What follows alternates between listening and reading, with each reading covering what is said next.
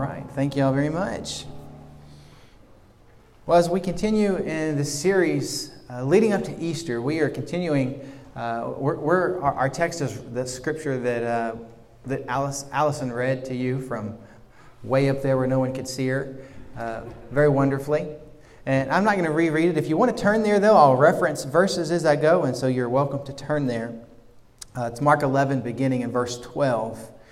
And so following Jesus' triumphal entry that we talked about last Sunday, that sort of began the last week of his life, or what we think was about the last week of his life, we see his constituency. We see his audience. We see the people around him start to shrink.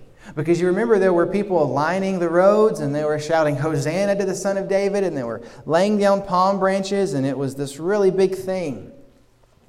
But as we see him keep going, and beginning with today, we're going to see that crowd. In fact, beginning with last week, as he went and looked around in the temple, we saw it was just him and his disciples. And we're going to see this crowd continually shrink as he gets closer and closer to the cross.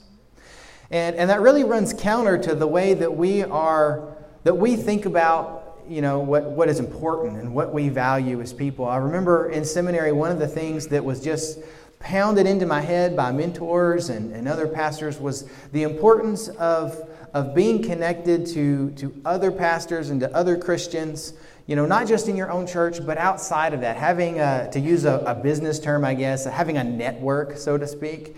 And not just for business reasons, but for encouragement reasons and for support and just to have that connection. And so one of the ways I've tried to do that is yearly I will attend, if I can, the Baptist General Convention of Texas, and that's a group that I just kind of relate to and have an affinity with.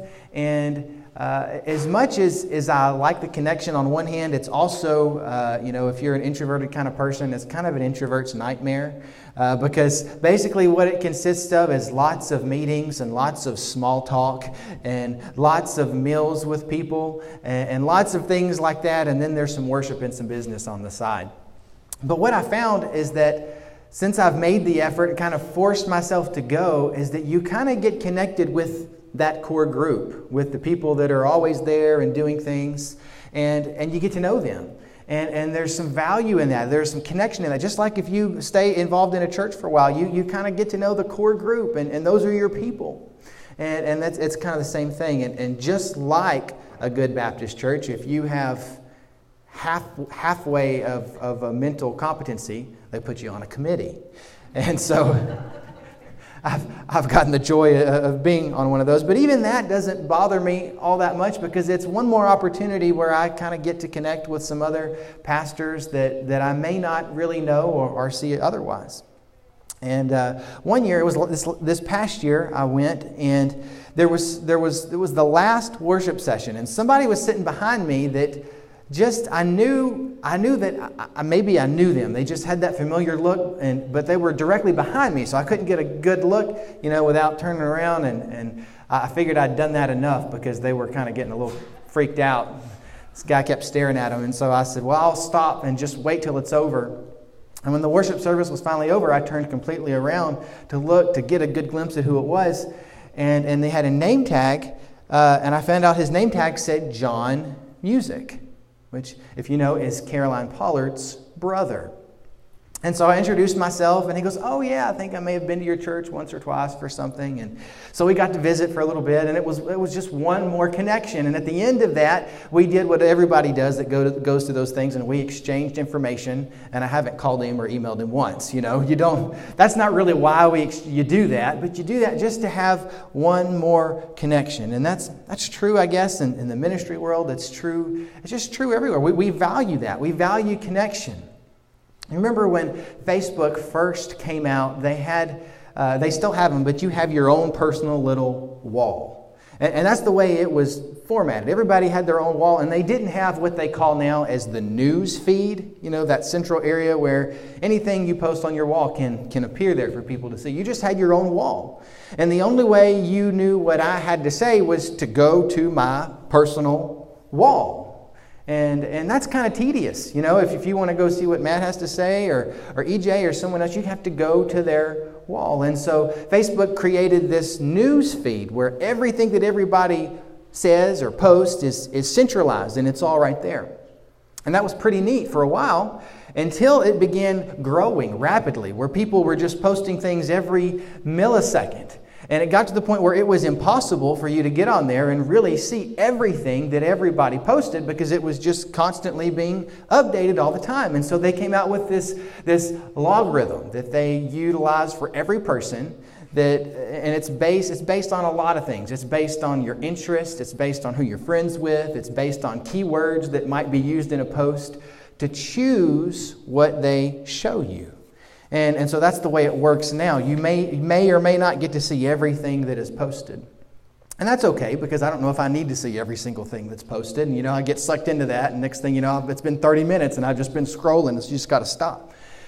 But the bad part, where businesses had kind of taken up space in that world, they got upset because they didn't want people not to see their posts. They would post things and advertise things, and so Facebook came out with this. Of course, it was a chance to make money. They came out with this way of boosting your posts. And you can give money, and they will guarantee that if you give so much money, so many people will see this post. If you give this much money, so many more people will see your post. And so you get it. The more money you give, the more people stand a chance at seeing that post. And why would you not want to, especially if you're a business and you want as many connections and contacts as possible? Last week when Jesus comes into Jerusalem, we see this incredible opportunity. If he would have been a businessman, if he would have been an advertiser, everybody was just clamoring for him and showering him with this attention. And if he had business sense, he would have stopped when he got to the end of that procession right in front of the temple, and he would have stood up on a platform and given a rousing speech. He didn't do that. Or he would have told people, hey, this is my plan. I want everybody to join me, and we're going to do this great thing. But he didn't do that. Instead, we see him today entering into the temple courts. And in the scripture you heard read, we see him do two things that are just really strange for someone that people think is the Savior and the Messiah and is going to do this great work. We see him curse a fig tree. What did the fig tree do? I mean, that's really strange, isn't it? He curses a fig tree, and then he drives out those that are selling and changing money in the temple.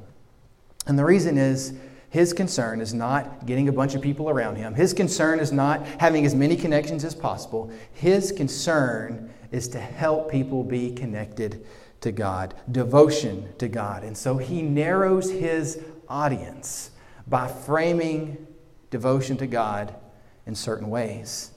And the first way that we see with the fig tree is he frames devotion to God in productivity. That's why he's cursing it in the fruit. And, as his disciples are walking toward the temple, Jesus, I'm just assuming maybe he just experiences a hunger pang. Maybe he just got hungry. Maybe that was the emphasis to stop and look at this fig tree. When we read the Gospels, we see different themes in Jesus' teaching and what Jesus says and what he does. And it's interesting if you look in the Gospels of Matthew and Luke, you see the Sermon on the Mount in Matthew and the Sermon on the Plain. And they're essentially the same thing, but there's a few things that are different. And so you get the idea that Jesus walked around and he had these teachings and he probably taught the same idea, the same thing, maybe a little different here or a little different here, and he just taught it in different ways and in different circumstances. There's also a parable in Luke about a fig tree. And Jesus tells this parable and he says, this fig tree continually did not bear any fruit. In fact, there were 3 years that passed. The fig tree didn't bear any fruit. And the guy that owned it was getting ready to cut it down. But the vine dresser says, wait, let me cultivate the soil, let me fertilize it. And then, if it still doesn't bear fruit, you can cut it down. And that's where the parable ends. He just leaves the people hanging because Jesus is like that, and that's what he does. And so as he's walking toward the temple, he sees a fig tree for whatever reason. And I think this teaching kind of bubbles up to his mind. And now he has a chance not to just give this teaching, but to physically demonstrate it. And so he curses this fig tree. And this is the only supernatural event that Jesus is directly involved in that has kind of a negative result. And it bothers us a little bit. Well, Jesus is that poor fig tree. It didn't do anything. In fact, Mark even tells us this is not the season for figs. It wasn't expected to have any fruit on it. But I don't want to dwell on that because I don't think that's the point. More important is the point that Jesus is trying to teach something to his disciples. He's trying to show them something through an object lesson. And he goes out of his way to tell his disciples that he cursed the fig tree. And Mark tells us that his disciples heard this. They heard him curse the fig tree. And then he goes on and he has this encounter with people that are selling things in the temple. And really those are the people that should have been the most fruitful, the most productive for God, if you will. They were people like the chief priests that were there, and they should have been the most productive for God. And his disciples see this, and at the very end of all that, Mark makes another note, and he says, they saw the fig tree. They saw what happened as a result of Jesus' cursing. It was lifeless. You see, I think the reason that for Jesus and his followers, the reason that it was easy for them to sort of hold on to religion as maybe a shelter and to turn to religion as something to protect them is also the reason that some people are turned off by religion today. Because in Jesus' day, life was difficult. You know, if you could, go find a religious identity and that could be what you were about and it could keep you from having to work too hard, like some of the chief priests, that was an attractive thing. It might prolong your life a little bit. But in today's world, we're all producing something most of the time, whether we do it as a hobby or whether we do it as a job or whether it's just something we decide to do on the side for fun. We're always producing something. And so the question for us to ask is the things that we do, the things that we go about that we're concerned about, are those the things, is God included in that? Is God involved in that? Are we including God in that? You remember the old cartoons, Sylvester and Tweety, Wile E. Coyote, and something bad would happen to them. They'd finally, Wile E. Coyote would finally run off the side of the cliff for the 100th time and he would die. Or Sylvester would blow himself up trying to catch Tweety. And then it would show them in heaven, and they'd be floating on a cloud and they'd be playing a harp and they'd have angel wings. You remember? And did they look happy? No, they'd be in the cloud and they'd be real mad that they had died and they were in heaven. And I always thought, well, there's some irony in there because you're supposed to be happy. But when you really think about it, they spent their whole life scheming. They spent their whole life chasing something. And now they just have to sit there on a cloud. So I guess if I thought that's what heaven was all about, I probably wouldn't be too excited about it either. It'd be kind of boring, wouldn't it? That's not what God has created us to do. He didn't create us just to sit there and to bury ourselves in religion like some of the chief priests were doing that Jesus we'll talk about how he speaks out against. What role does faith play in what we produce? Frederick Buechner has this quote that I love. He says, "The place God calls you to is the place where your deep gladness and the world's deep hunger meet." It's this idea that it's not just about going to be a pastor. It's not just about going and doing this thing in church. It's about everything that I do somehow and including God in that and letting that be my God-called vocation. I love the character Tevye in Fiddler on the Roof. He has these conversations with God. Have you ever seen that musical? And some of them are just a little bit almost, I don't know, not what we'd say religious enough. He kind of talks to God with a little bit of cynicism, but he's honest with God. And he has this one line that I love. He's talking to God about being poor, not having enough money, and he says, "I realize, of course, it's no shame to be poor, but it's no great honor either." So he says, "Would it be terrible if I had a small fortune? I mean, come on, God, would it be that bad of a thing?" And he's speaking tongue-in-cheek, but he's trying to work his what he understands his role in life is and how it's connected with God. He's working that out. And Jesus frames connection to God, devotion to God with productivity. And as a result, he also, this maybe is the other side of that, he frames connection to God, devotion to God with being selfless as well. Not just producing something, but doing so in a selfless manner. The people that are buying and selling things in the temple courts, they weren't trying to trick anyone. They weren't trying to swindle anyone. You know, we remember, some of you remember the days when we had door-to-door salesmen. That's not as much of a thing as it used to be. People go around selling things from, combs and vacuum cleaners, Bibles. We get this generic idea of the greasy Bible salesman, that wants to make you pay a bunch of money for a Bible.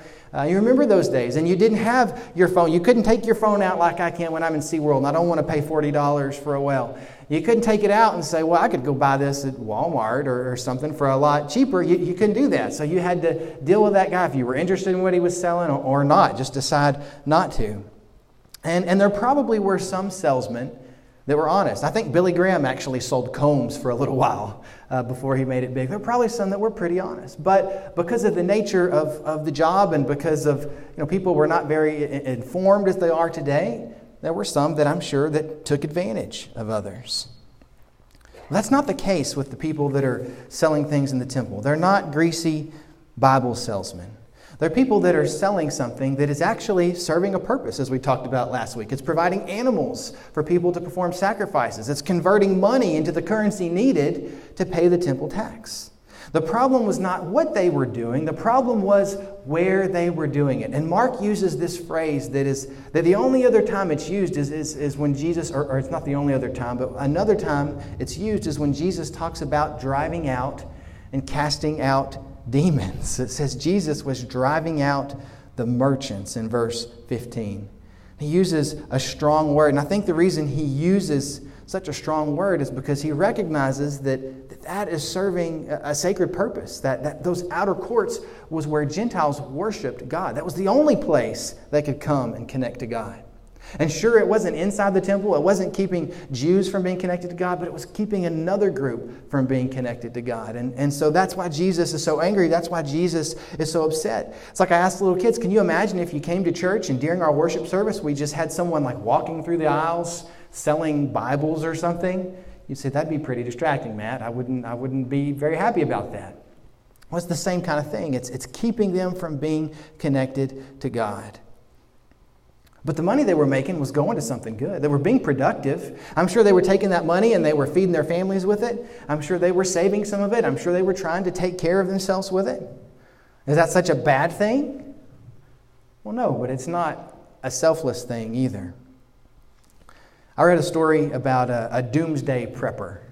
I think there's a show about doomsday preppers now, but I read this article about a doomsday prepper, this guy that had spent just his entire life. He was 74 and he spent his life preparing for just the end of the world. And he had one of those fallout shelters, and it had several kitchens in it, had showers, just everything you'd need if there was some kind of horrible apocalypse. And the most impressive thing was how much food he had. He had those huge barrels. He had 80 of those barrels, and he estimated that he could take those barrels and feed about 84 people for 4 months.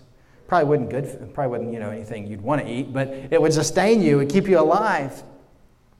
And so this guy gets to the end of his life, or towards the end of his life, and his wife gets really sick.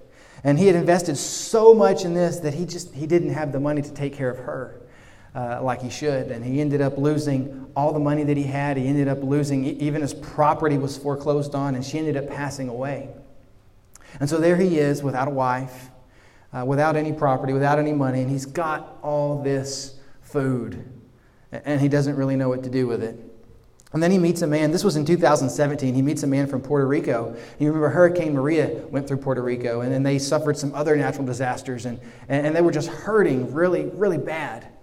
And so they asked, he asked him, he said, can I give all this to you? Because otherwise it all goes to nothing.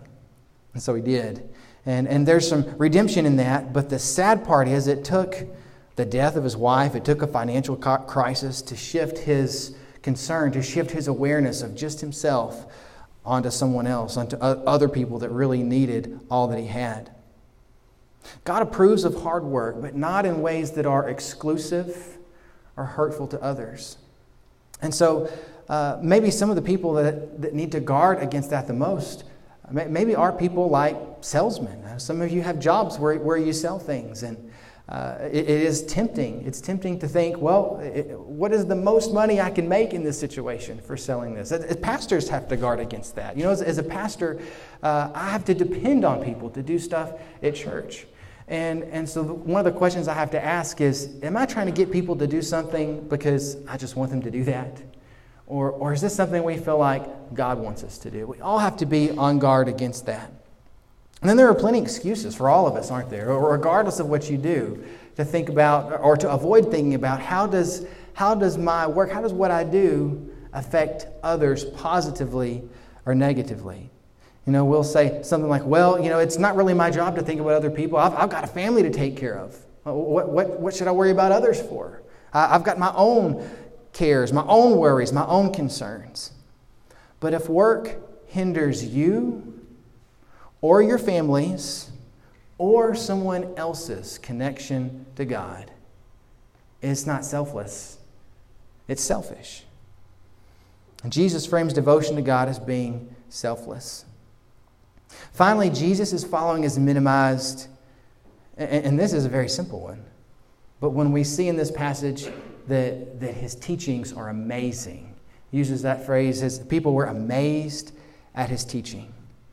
And because of that, his following is minimized even more. Verse 18, the whole crowd was amazed at his teaching in the latter part of that verse. And what teaching is it talking about? Well, most immediately it's talking about what he did in the temple, the turning of the tables, but it's talking about his teaching overall in general as well. It was amazing, and the reason it was amazing was because nobody else dared do what Jesus did. They knew it was wrong. They knew that in the Gentile courts of the temple, you weren't supposed to sell things. That was a bad thing to do. But they probably thought, well, is it really? It's not really hurting Jews. It's not really hurting God's people. And the chief priests, they're allowing it to happen. So we're not going to touch that. We're not going to deal with that. And this amazement by the people ultimately hastens Jesus' death, because it's not only the teachers of the law anymore, it's also the chief priests. When you read through the Gospels, the people that are mostly mad at Jesus are the teachers of the law, the scribes, if you will, because those are the people when Jesus is going through and he's teaching things, they get mad at Jesus because he heals someone on the Sabbath, or they get ticked off because Jesus tells a parable and it's really more convicting to them than it is the regular people. And so those are the people when Jesus gets to this point in his life. We're not really surprised that the teachers of the law want to kill Jesus.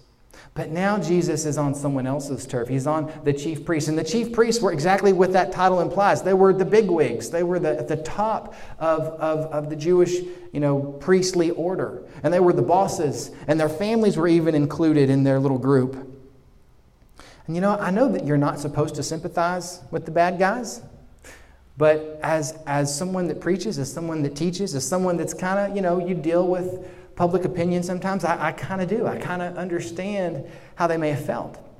I was visiting with a pastor friend this past week, and he was telling me how a big group in his church had went to this conference. And I know Dwayne and a group of our guys went, so this is not a dig at y'all. They really went to a conference. And they were talking about how they heard this celebrity preacher speak and how amazing he was. They were amazed by his teaching. And he was speaking to me about that. And he said, I guess if I had like 4 or 5 sermons that I preached, and that was all I ever preached, people would be amazed at what I had to say too. But I preach every Sunday. So don't pastors, we have egos too, okay? We're not perfect. But he was telling me about when he was in Bible college. He went to a Bible college of a famous preacher. And I didn't know this, but he said this famous preacher has a group in his church, and their job is to listen to every sermon that he preaches and to rate it. And at the end of the year, he takes the top 4 or 5 sermons that are rated the highest, and those are his conference sermons. Those are his public sermons. And he edits them and he sharpens them. And so, every time he speaks at a conference, people are amazed at his preaching. That's just not fair. That's not fair that they get to do that. But the thing is, you can't compete with that. The thing is, you're not supposed to. Because if you heard a sermon like that every Sunday, well, then that would just become old hat as well. That'd become just a normal, regular old Pastor Matt sermon, as well. It wouldn't be special. It wouldn't be a conference sermon. But it was Jesus' regular sermons, his everyday preaching, his normal illustrations, his actions that connected to a teaching. It was those things that the people were amazed by. And I don't think any of us would willingly cast ourselves in the roles of the chief priests or the teachers of the law. But the truth is, we're probably more like them than we were the everyday crowds that Jesus has taught. We're regular church people. We're here all the time. Most of us have gone to Sunday school or Bible study, and many of us have gone to something beyond that, like a discipleship training, or some of you remember before that, training union, and we do small groups. We have all these things that we go to, and we know what it's like. We're part of it. We've heard it. You know what Pastor Matt's sermons sound like. You know that some of you said, Charlene usually sits right there and says, well, when my peppermint's about gone, we know the sermon's about over. You just know the ebb and flow of church life. And for us, our devotion to God is a lot of things. It's comforting, it's traditional sometimes, it's routine, it's familiar, and those are good things. But it's not always amazing. And the reason is not because we're not emotional enough, or not because we don't hear enough conference sermons. I think it's because we don't really get, or we don't really think about what Jesus taught. When you think about what Jesus makes available, what the offer of the gospel is in Scripture, it's really a paradox.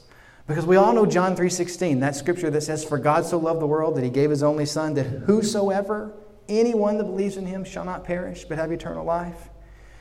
But the same Jesus also said in Matthew, "Small is the gate, and narrow is the road that leads to that life." He's talking about the same life that's available to all. It's a universal offer. But the people that get it, it's a very narrow road. That's a paradox. And I think the reason it's like that is because of the way that Jesus frames the life of a disciple. He talks about it as being selfless, but productive. That's a paradox, isn't it? It's selfless, but it's productive. And it doesn't look like the productivity that maybe we normally associate with being productive. It looks like prioritizing prayer and worship over work. It looks like making difficult and sometimes unpopular decisions for our families because we have boundaries and we have things that we know God is concerned about.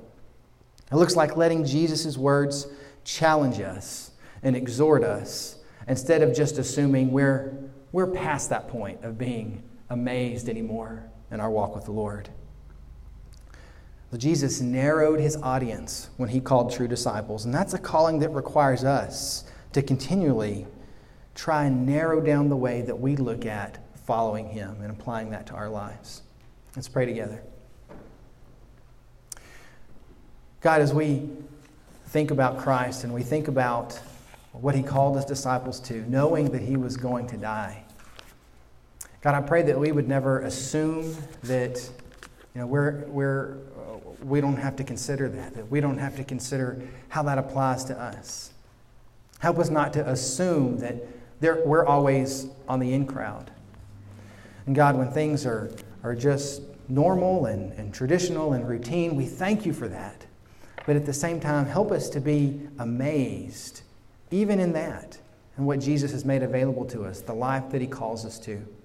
Help us to look at what we do, whether it's just a regular job or staying home with kids, just the routine things that we do, and help us to recognize how we can connect to God in that and connect to others in God through that. God, if we need to decide something or make a decision or profess something today, would you lead us and guide us? Help us to do that. In Jesus' name, amen.